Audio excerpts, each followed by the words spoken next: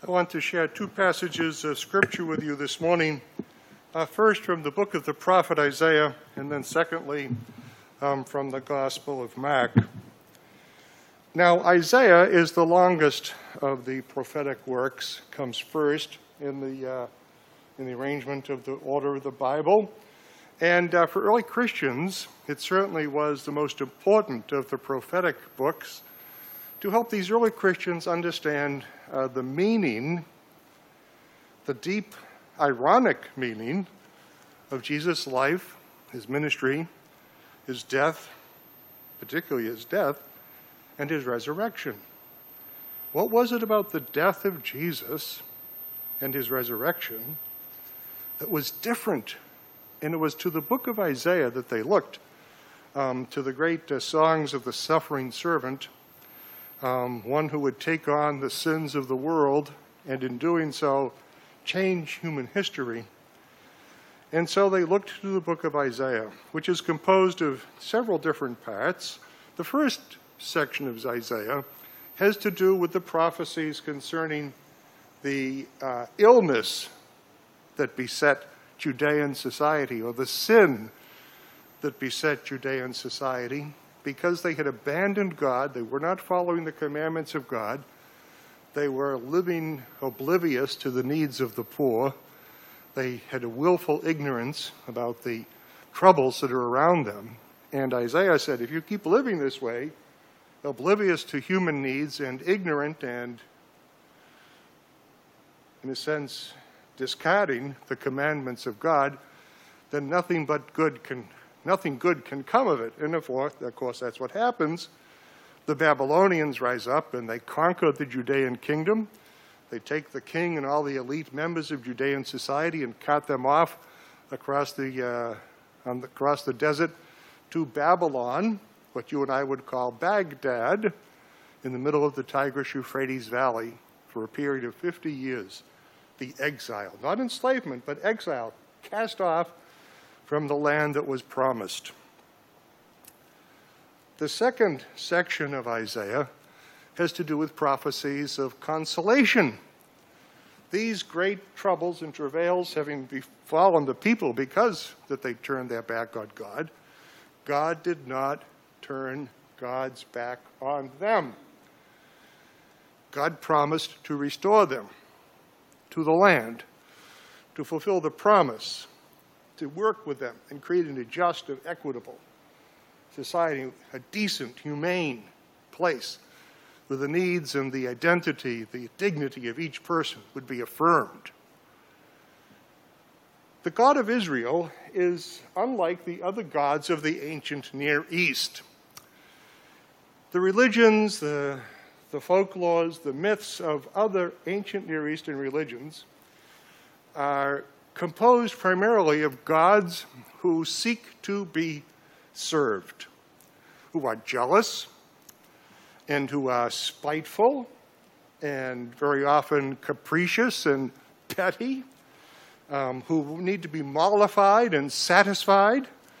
A lot of the religious life in other ancient Near Eastern cultures is devoted to mollifying and placating and satisfying the gods so they will, one, not visit a great plague upon you, and secondly, that they will provide fertility for families and for animals, for land, for crops, water, essential in a semi-arid environment. These gods had to be, in a sense, satisfied. And along comes the God of Israel, who instead of asking to be satisfied, shows the people how to live in a way that honors their identity, each other, as children of God, to create a just and equitable society. A God who seeks to serve rather than to be served. And so ironically, one serves the God of Israel by serving other people. The attribute that defines God, therefore, is that God is faithful to the promises that God has made. It's a little bit like a primeval dating app. of how do people and a God find each other. And God says to Israel, I will be your God, and you will be my people. And I will not abandon you. Even when you abandon me, even when you turn your back on me, even when you disrespect me, by disregarding the commandments that I will give you, I will not forget you, I will not leave you, I will be with you, and I will help you. This is, it's impossible to overstate the transformation in human consciousness that's entailed in that recognition. And so this passage from the prophet Isaiah, from the message of consolation, God will energize the limp hands, strengthen the rubbery knees, tell fearful souls, take courage, take heart, for God is here. God is right here. God's way will put things right to redress all the wrongs, for God is on the way. God will save you. Blind eyes will be opened. Deaf ears will be unstopped. Lame men and women will leap like a deer. The voiceless break into song. Springs of water will burst out in the wilderness. Streams will flow in the desert. Hot sands will become like a cool oasis. The thirsty ground, a splashing fountain. So you can see how these words begin to provide such a fertile background, undergirding the consciousness and understanding of the early Christians. They find in Jesus his care and ministry to people who are afflicted, becoming living water to people, to a woman at the Samaritan well, is fulfilled this prophecy, this understanding about the faithfulness, the trustworthiness, the goodness, the compassion of God. And so in the Gospel of Mark, we have the wonderful story of when Jesus traveled to the north to go to a land that you and I would call Lebanon, the city of Tyre in the north, outside the land of Israel. And there he has an encounter, which is told in the Gospel of Mark as well as Matthew, about a woman with an encounter with a woman who was a Gentile, not a Jew. She was of Syro-Phoenician origin. She was descended from the Phoenician, from Syria. Jesus went there to the vicinity of Tyre, far to the north, and he entered a house where he didn't think anyone would find him. Isn't this an interesting phrase? Jesus went to a house where he thought no one would find him. He wanted a little peace and quiet. Jesus is reported regularly as stepping aside, going to a quiet place, resting, renewing, praying, meditating. It's essential to Jesus' identity. Goes to a house where he didn't think anybody would find him, but he couldn't escape notice. He was barely inside when a woman who had a disturbed daughter heard that he was there. She came to him. She knelt at his feet, begging him for help. The woman was Greek, a Gentile, Syrophoenician by birth, but she asked Jesus to cure her daughter. Jesus replied, "Stand in line. Wait your turn. The children get fed first. If there's anything left over, the dogs will get it." Wow. Jesus, meek and mild. It's like going to the deli counter at the supermarket. Get a number. Wait your turn. Stand in line. Wait your turn. It's remarkable the way he responds. Whew. Now, the woman, in her reply, demonstrates for you a wonderful rhetorical trick. Okay. And it's this. If somebody says something to you that's really outrageous, offensive, reply this way. Of course, Master. If somebody says something to you really outrageous, say, oh, I can see what you mean. Yes, of course. It's a great way to turn the conversation. Of course, Master, she says, but even the dogs under the table do get the scraps dropped by children, right? And so she has the temerity, the strength, the faith. Notice how here about faith and temerity are joined together. Faith is not a passive acceptance of what is. Faith is the active assertion of what ought to be. And so Jesus says to her, you are right. You can see Jesus change his mind because of this woman. He was impressed. You are right. Be on your way. Your daughter is no longer disturbed. The demonic affliction is gone.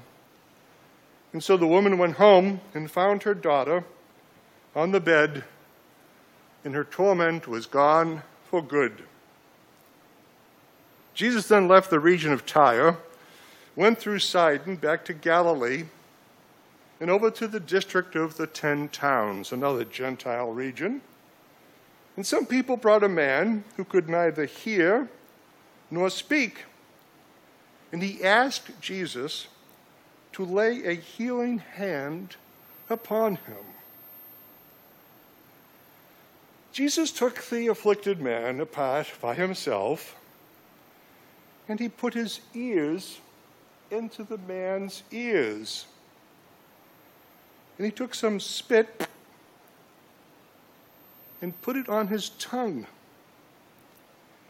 And then Jesus looked up in prayer, groaned mightily, and commanded Ephphatha, which is Greek. It means be opened. Aramaic, actually. Be opened. And it happened. The man's hearing was clear, and his speech was plain. Just like that. Now, Jesus urged them to keep quiet about all this, but they talked it up all the more. Beside themselves with excitement they were. They said, he's done it all, and he's done it well. He gives hearing to the deaf and speech to the speechless. They know their scriptures. This is like the promise of Isaiah being fulfilled in their own time. To be opened. The commandment, be opened, Ephphatha, would seem to me to be a remarkably poignant and relevant commandment for us today, to be opened. Because what's happening more and more with the pandemic and the great coming to terms, coming to a moral accounting with the history of systemic racism in our nation, the terrible ways in which so many people's lives have been turned upside down, the growing division amongst us and between us, separating us further and further apart. We're closing down. We're going into silos. We're not listening to each other. We're talking, but we're not listening. We need to be not closed in, but opened to the world. So much of what's happening is really a kind of estrangement from each other, right? This estrangement, which keeps us from each other, is the very opposite of God's dream for our lives, of course. In a moment, we will share in the sacrament of the Lord's Supper, Holy Communion. We call it Holy Communion because we're with each other. It's not holy division. It's not holy estrangement. It's Holy Communion. The earliest Christians thought of communion, this sacrament given to us by Jesus at his command. They thought of communion as medicine. Medicine for what ails us. And what ailed them, what ails us, is this estrangement, which gives each of us over to hatred and greed and to distrust and disharmony and to a life that's oblivious to what's going on and a willful ignorance of what's around us. When we partake of communion, we are inevitably and compellingly drawn into connection with each other. Communion helps us to see what's really happened and is happening in our lives and calls us to see each other, to be with each other, to hear each other, to listen, deep listening to each other, to truly be together. It is the medicine for what ails us. This is the great insight this past week of Mary Luty in one of the still speaking daily devotionals from the United Church of Christ. My deep gratitude to Mary for reminding me of this, that communion is medicine for what ails us. I loved hearing Barbara sing, "Give Me Jesus." You know, in the morning when I rise, and at night when I lie down, when the days are tough, when I'm at the end of my life, give me Jesus, right? When Jesus said to Peter in the Gospel of Matthew, "I give you the keys of the kingdom," this has been understood, and I think largely interpreted throughout human history, Christian history, as meaning that Peter has the power to lock the door against those who are deemed the great unwashed, those who are not acceptable, right? I think Jesus meant exactly the opposite. He gives them the doors, the keys, to unlock the doors, to cast wide the portals, not to stand there with a clipboard toting up our merits and demerits at the pearly gates. The keys of the kingdom are to cast wide the portals of paradise for us all. So to be opened is to be aware at a conscious level, to choose to be conscious of the presence of God in every moment. The day, this day, every day, is a gift. If nothing else goes right in this day, we have something to be thankful for, which is this day. As my grandfather always said, I'm on top of the grass, right? To live with a consciousness, an awareness, an intentional attentiveness to the presence of God, the love of God, to be opened, Ephphatha, to be opened to the love of God. Amen.